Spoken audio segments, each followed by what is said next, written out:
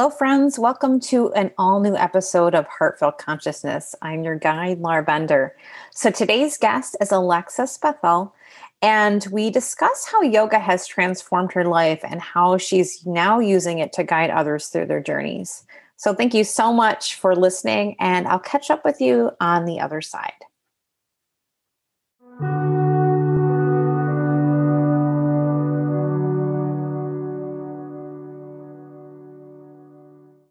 The ladies. Oh. All right. So good afternoon, Alexis. How are you? Hi, I'm great. How are you? Not too bad. So I know we were talking a little bit before we started recording and everything. So you've kind of relocated. I'm not going to get into too much detail, but you've kind of shift coasts on me. Yeah. So you initially you were located in the Bahamas for a while, and you had a studio space there, and you've kind of relocated to LA that you mentioned, to California. Yeah. So how are you liking the West Coast so far? Yeah, it's great. I really love it. There's a really large yoga community out here, and spiritual community, and just a lot to learn, a lot of ways to interact with people. And yeah, I really just appreciate that. That's awesome. Yeah, I've never personally been out to that area, but I actually know a couple weeks ago or a week or so ago, I think I talked to another instructor that actually had her training at Yoga Works, which is kind of where that was centralized. Yeah. So that's awesome. So would you mind just kind of telling our listeners a little bit about yourself, and then maybe your journey with the different areas of yoga that you've encountered? Yeah, absolutely. I've studied a lot of different styles and types of yogas. I'll talk about that a little bit in a minute, but I actually didn't start out that way at all. I think that that's a more and more common story that you kind of hear in this space. But I was actually working in international development consulting, and that's really, working in international development had been what I had wanted to do for a very long time. And I kind of went that path and got my master's and got my dream job and all that good stuff. And then, kind of hit that wall, and I was like, oh, not doing it for me. It's not actually working, which is very interestingly how yoga really came into my life, because at that point, I'd say I was maybe 24, 25. And I had been doing yoga on and off since I was about 18, but it never really meant, anything to me. It was like just something that I did once in a while. And once I had finished, with school and gotten this job, and I was traveling all over the world, and it was exciting. And instead instead of being really happy and feeling fulfilled, I was depressed. I had anxiety, and I was anorexic, and just kind of felt like my life was falling apart. And I started going to yoga more regularly. And interestingly, I kind of got into it for not the greatest reason, maybe. And I don't mean that as a judgment. I mean it more as it wasn't the healthiest reason for me to get into it. At that point, like I said, I was probably, I had at least disordered eating. I'm not sure exactly what you would consider it, but I was eating about 1,000 calories a day. And then I would go to the gym, and I would do this crazy elliptical type machine and burn 700 calories. And then I would go to this heated power vinyasa class that was 75 minutes long and probably burn another 1,000 calories. And so that's really why I was going, was for not just for exercise, but to continue to lose weight and kind of maintain this ideal body that was very unhealthy, but that I was fulfilling me or making me feel good enough in some way.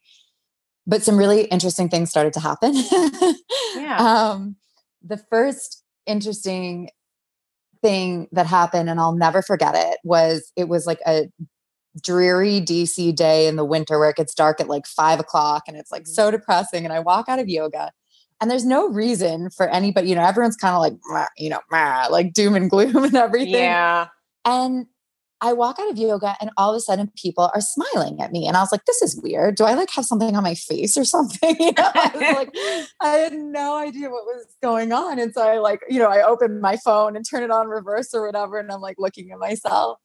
And I'm like, okay, nothing in my teeth, nothing on my face. Like, I don't know. And it happened with probably 3 or 4 people on that walk home. And I was like, it dawned on me. I was like, something just changed inside of me that people are responding to. Yeah. Your energy. And it was, but at that time, I didn't know anything about energy. I didn't know any, like now it's something we talk about, there was no talk of any of this stuff. So I literally was, this was probably 8 years ago. And I just had no idea. So that I will never forget that experience. I was like, oh my God, like something real just shifted. But the other real thing that happened with that practice is it was the first time that I actually began to connect into my body. There were no mirrors in the room, no anything. And I started to feel what it felt like to be in my body rather than look at my body and wish that it looked different. And that was a really powerful shift for me to start to have that connection. I think we live in a world where it's like, we're tired, keep going. Like, I want to look this way. I want to this, I want to that. And it's like, we have sometimes a hard time or a long path to getting to a place where we have a deep respect for our body, and not just a respect for all that it does for us, but for this constant communication that it's having with us. And that there's so much wisdom and so much for us to learn if we slow down and we listen. And that took me a really long time, but that started with that. And so at that point, I decided that I was going to do my teacher training, and I did my 200-hour in Vinyasa. And then I also did a couple of trainings in Yin. And I taught that for a few years. I moved to the Bahamas and I taught that. And then I really felt that I hit a wall. I was like, I know I've heard of all these promises of yoga, of union, of increasing our consciousness, of being more loving, like of all these things, but I wasn't feeling that promise. I was still feeling like I was guiding people through, a set of exercises, and they were feeling better and moving their body and moving energy, but something was falling short for me. Mm-hmm. And my teacher who had led the initial teacher training was a Dharma yogi. And she said, I emailed her and I was like, would this training be for me? She's like, well, look it up, do some more research. And I did. And I ended up studying under Sri Dharma Mitra. I did my 500, 700, and 1,000 hour with him. And for anyone who doesn't know about him, if you're ever in New York and you can go see him or just look him up, he's now 82. Oh, he is from Brazil, and he is probably the only person that I've come across in my life that I would say is an enlightened being. Wow. And the reason that I ended up taking this training was, he literally, if you see those yoga posters with like all the different poses on them, mm-hmm. He was the original person that did that. And he can do the most insane things, stand on his head with no arms on a subway grade at 80 years old, but it's just not about that.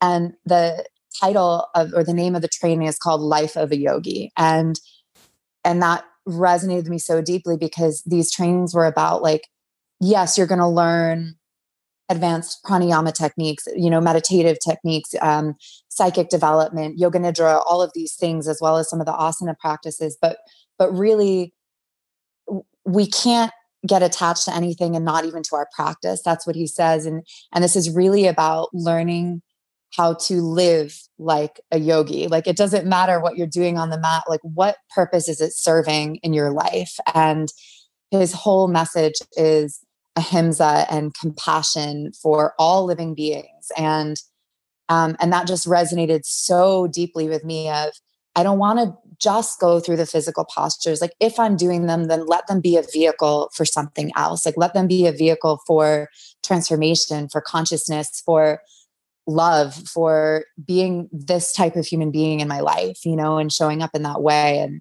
And I still teach Dharma. I still love Dharma. I still everything, but really what that school of yoga or lineage has taught me is how am I being in my life? And I think really that's ultimately, that's what this is all about, So that was the bulk of my trainings. I then got really into yoga nidra as well. Mm-hmm. And most recently did a training in traditional Tantra Katha, which is all about the ways that we use energy to create intended effects. But it's also about really integrating the very human life with the very spiritual life. And how do we meet in the middle with that and live both? So it's, that was a lot. I know I just said a lot.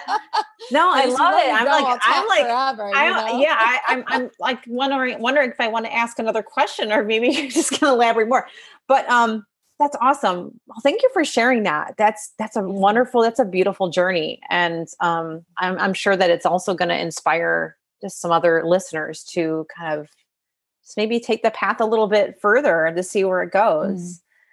So as part of your authoring, so you're actually part of this other community, and we kind of talked about it this beforehand, that initially it was kind of for geared towards women, but you're kind of shifting that a little bit, like healing and transformation.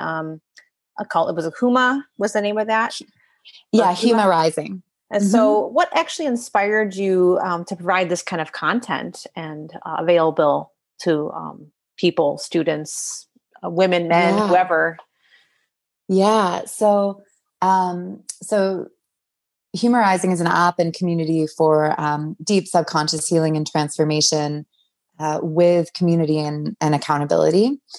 And so actually the CEO and founder is one of my best friends, and we've been best friends since I think 7th grade. Aww. And we went through a lot of trials and tribulations together. We both had quite severe depression in high school, anxiety. And then while I was battling with anorexia, she had been battling with bulimia. And this is why we actually originally started it for women, was we see a lot of people struggling with a lot of those same things. But beyond that, what I look around and see a lot is, it's not that anything is like so bad in people's lives. Like I have air quotes going, right now. That's that sound when I'm like, so bad. It's air quotes. It's that I sense this kind of discontent and disconnection. And I think one of the really good things about COVID is I think that we've just begun to become more honest about that, and look at like what do we actually do with that? If we look at it from a more spiritual tradition, Buddha says life is suffering, this is kind of what it is. But to counter that, right, we can use these techniques and things to come to a deeper state of contentment and equanimity, right? That's really what these practices are about. Life's going to have the highs and lows. Like we can't really get away from that. That's the suffering that's present and also the beauty. But we can come to a place and awareness within ourselves behind that, where we're still okay deep inside of ourselves despite all of that. And so I just went a little bit off track with that. But what I was saying is that she decided to start this. She was like, she's very knowledgeable about and very deeply passionate about yoga nidra in particular. And it's really what kind of saved her from a lot of these things, from the depression and helped her get through her eating disorder.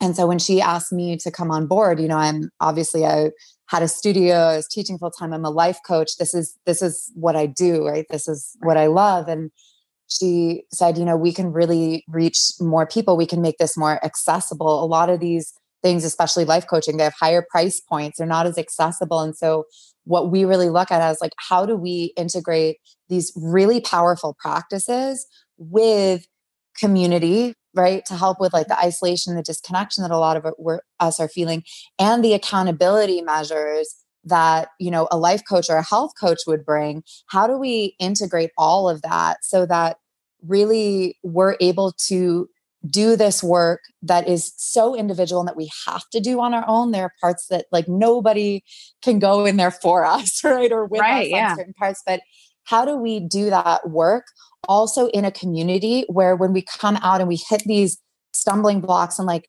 if you're really seriously doing this work, like there come points that are really freaking hard. Like, I don't know how else to say it, and really confronting and really challenging. And so how do we do that with support? How do we feel supported through it? How do we feel like we're not alone?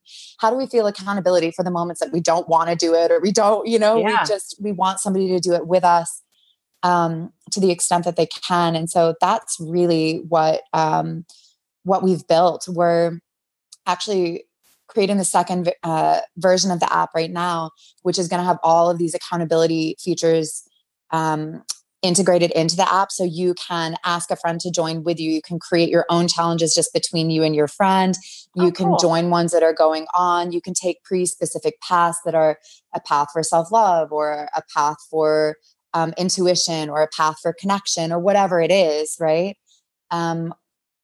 Because the other thing that we're working on is integrating clean and toxic-free living. That's also been a huge part of each of our journeys. And so, that's why that's kind of about what it is, but really because it's just mirroring elements of each of our journey and what we wish we had as we were going through it, Yeah.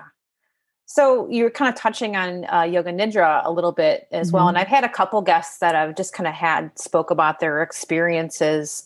This is actually a practice that I also hold kind of close to myself. Yeah. So how has this impacted your life? So Yoga Nidra is it's such a unique practice to me. Like, I really have a love and a respect for so many practices, so many traditions, so many techniques. This is one that's very special to me,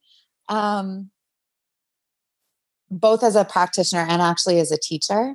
Yeah. And I think I'll just say really quickly, as a teacher first, I've found that meditation itself can be very challenging to get into. And I think especially for a lot of Westerners who didn't grow up with this type of technique, who we live in a very sort of like Rajasic society. It's like very action oriented, very like movement, and very achieving, very, more growth, all this stuff. And so I think that the idea of sitting down and meditating, what I hear more than anything is like, I'm not good at it. I'm just not good at it. This is just part of it. This is part of developing a meditative practice, right? It's just, it's a stage that you go through before you connect into the awareness behind and everything. What I love about Yoga Nidra, from a teaching standpoint, is that it is so accessible to people. Oh, yeah. I have found that there are students time and again so we do the practice of Yoga Nidra to reach the state of Yoga Nidra, which is a state of, they describe it as wakeful sleep, but literally it's an altered state of consciousness. Our brain waves are slowing down. We're in the subconscious mind, but we literally can go into other dimensions, into other places. Sometimes we're like, I hear all the time, I know I wasn't asleep. I have no idea where I just went. I'm like, they just went off literally into another. One of my students actually just told me that recently. I taught it kind of at the end of just another class, and she's like, I astral planed somewhere, and it had like a whole nother experience. She was like, that was incredible. And she even told me about like similar, something else that had happened. And I can't remember which one it was, but she mentioned that she was having memories of something. And I'm like, well, maybe that was a past life. I mean, absolutely. Yeah, absolutely. Yoga Nidra does some awesome things. Yeah, absolutely. And I think that, these states can be reached through meditation, but for an advanced practitioner, right? Yeah. With Yoga Nidra, which for anybody that doesn't know is it would feel like a lying down guided meditation. So you're in the position of Shavasana generally, your eyes are closed, and the facilitator or the teacher would be talking through the whole time. There might be spaces and things like that, but it would feel like a meditation if you didn't know the difference. But it is a very specific type and does something slightly different. It actually, generally speaking, puts you into a slightly slower brainwave state than a general meditation. But absolutely, I believe that we are astral traveling. We're going into different dimensions. We can. It doesn't mean every time. And my experience, which I do nidra almost every day, and I have different experiences all the time, right? Like, I don't know what I'm going to get when I go in, Yeah. But it's really powerful from that perspective. I think that for me personally, what it's done is that it's very interesting because the style of meditation that I seem to resonate the most with these days is more of the traditional Tantra Katha, which basically uses different pranayama depending on what your intention is and where you're going to hold the concentration and where the Kriya meditation is. But then to lead into like a Kriya meditation, then it might put some mantra in. And I really get into a zone. I really get into but it's a very clear, very, like it feels almost like a pure consciousness type feeling. Mm-hmm. In Yoga Nidra, the feeling that I get, it's the practice that I do when it literally, the way I describe it is it feels like an internal retreat from the world. It's like, sometimes I go completely off into a different place. Sometimes I'm still like, quote unquote, here, and I know the outside world is happening because I might hear a sound or I might whatever, but I feel so deeply at home in myself and in whatever this inner space is that it just feels like I can come back there again and again and again and again. And I'm home and I'm here with me. And so I think for me, like that is the biggest thing that it's done. Is it's just that space where it is my homecoming. I know that if I just lay down and do the practice, I get to come back. I get to come back to myself again and again and again. And just having that, I think in general, in life, in the world, in this world, during COVID, during like the, just the craziness of all of this, like, what more could we ask for, right? To have a space that feels safe, that feels connected, that feels with ourself in like the sweetest way, not in the scary ways that sometimes we have to be with ourselves, but just in a really sweet way.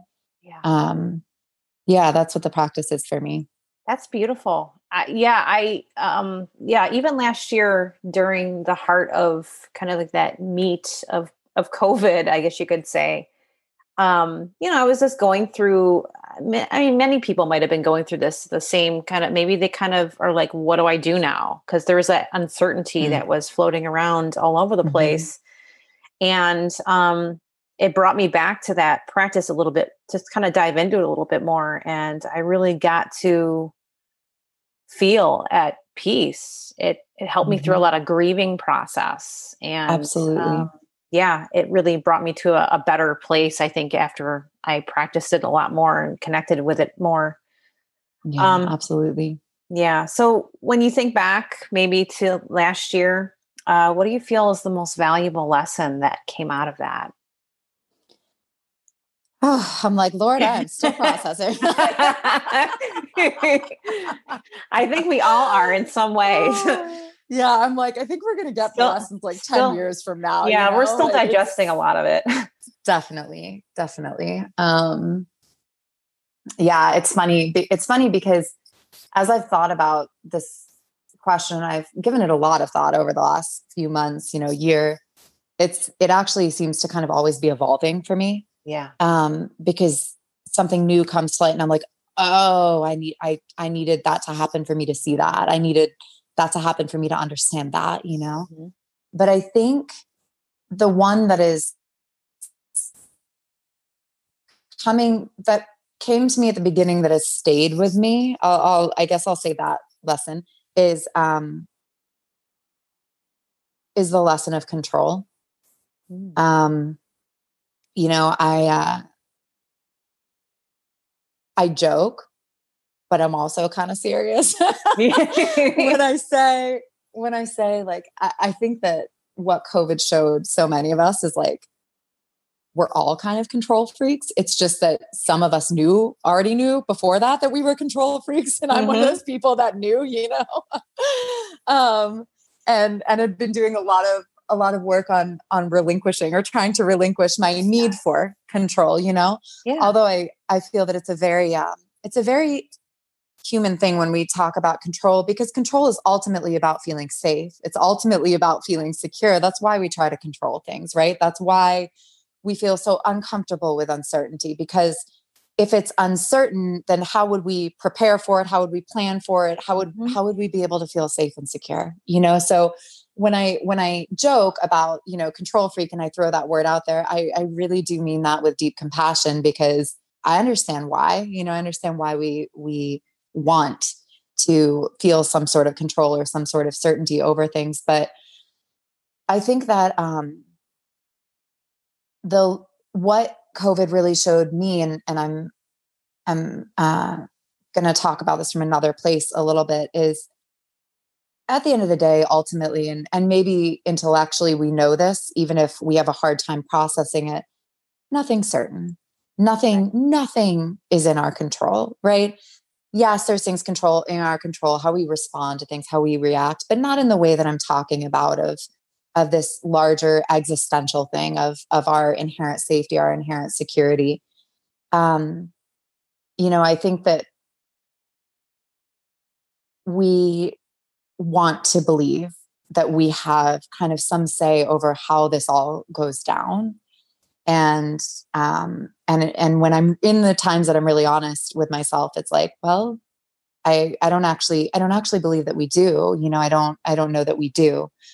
So I think that the biggest lesson for me was it was learning to honor and to balance the fact that as human beings, we need a certain level of security and safety, and we have to honor that. Like if we don't feel safe enough, right? Safe enough, not inherently safe enough, it can really be disruptive in our life. Yes. And also we hold that in balance and with the fact that ultimately we can't say how this is all going to go down. Like that safety is also somewhat of an illusion. And so it's like, how do we balance those two things? And so that's really been what I've been working with over the last year. I think my spiritual beliefs have really helped me with that. I know that nobody can force themselves to believe anything spiritually. I didn't for most of my life. And then that changed within, the last few years. And I'm also not telling anybody to, to go out and be like, well, adopt this belief or that belief, because it is what it is, right? It's not good or bad. It just is. But for me, it's just helped me. It's helped me to step back and be like, I'm not in control of any of this. So I might as well relax a little bit. And coming from somebody who is so type A, has had so much stuff around control. And still I have stuff that like comes to the surface and I'm like, oh God, there it is again. Yeah. It's multi-layered, but the shocking thing to me through it has been like, it's actually a little bit relieving. It's like, oh, if I'm not in control, it's not all my responsibility. Like I don't have to it's not all on me. I don't have to be so worried all the time about everything. And there has come such a relief with that. It doesn't mean I don't get scared or anxious or work myself up in certain day-to-day situations or, that's for me, that's stuff. That's just karma that's human running nature. Off. Like it just is, it's our being. But it's gotten easier. Life has gotten lighter. And I really attribute a lot of that to COVID, because I think it, in a way, if we're willing to surrender a little bit, it kind of forced our hand, for anyone who is willing to kind of to open up and be like, all right, what are the lessons here, and work with that. And I will say, I feel for anybody that's doing that, because working with these really deep scary, kind of like fundamental existential things, it's challenging work. It's really challenging work to face that stuff. And it doesn't go away all at once. I don't know if it ever goes away all the way. You know, I've stopped worrying about whether it does or not, you know? Yeah. I think we have to kind of, also just again, avoid a lot of the suffering that's not necessary. You know, we're creating it on our own if we're just going to continue to, with that whole cycle of things. And we don't need it. We don't need it. Absolutely. So I think that's been the biggest lesson for me this year, at least the one that I can see right now. I'm sure there will be more. I'm sure. Yeah. I feel the same way. It's like I get over one hump and then something else comes up, but yeah, that's part of life, right? We just kind of move along, go with the punches, go with the flow of things. Yeah. Awesome. Yeah, well, absolutely. I really, I want to appreciate, thank you so much again for coming on with me and just having this discussion, this talk, this conversation. I really enjoyed just speaking with you. So thanks again for your time and energy today. Thank you so much for having me. It's just an honor to be on. Thank you. All right. Have a great rest of your day and I'll talk to you soon. Okay. Have a good one. Take care. Bye. Bye.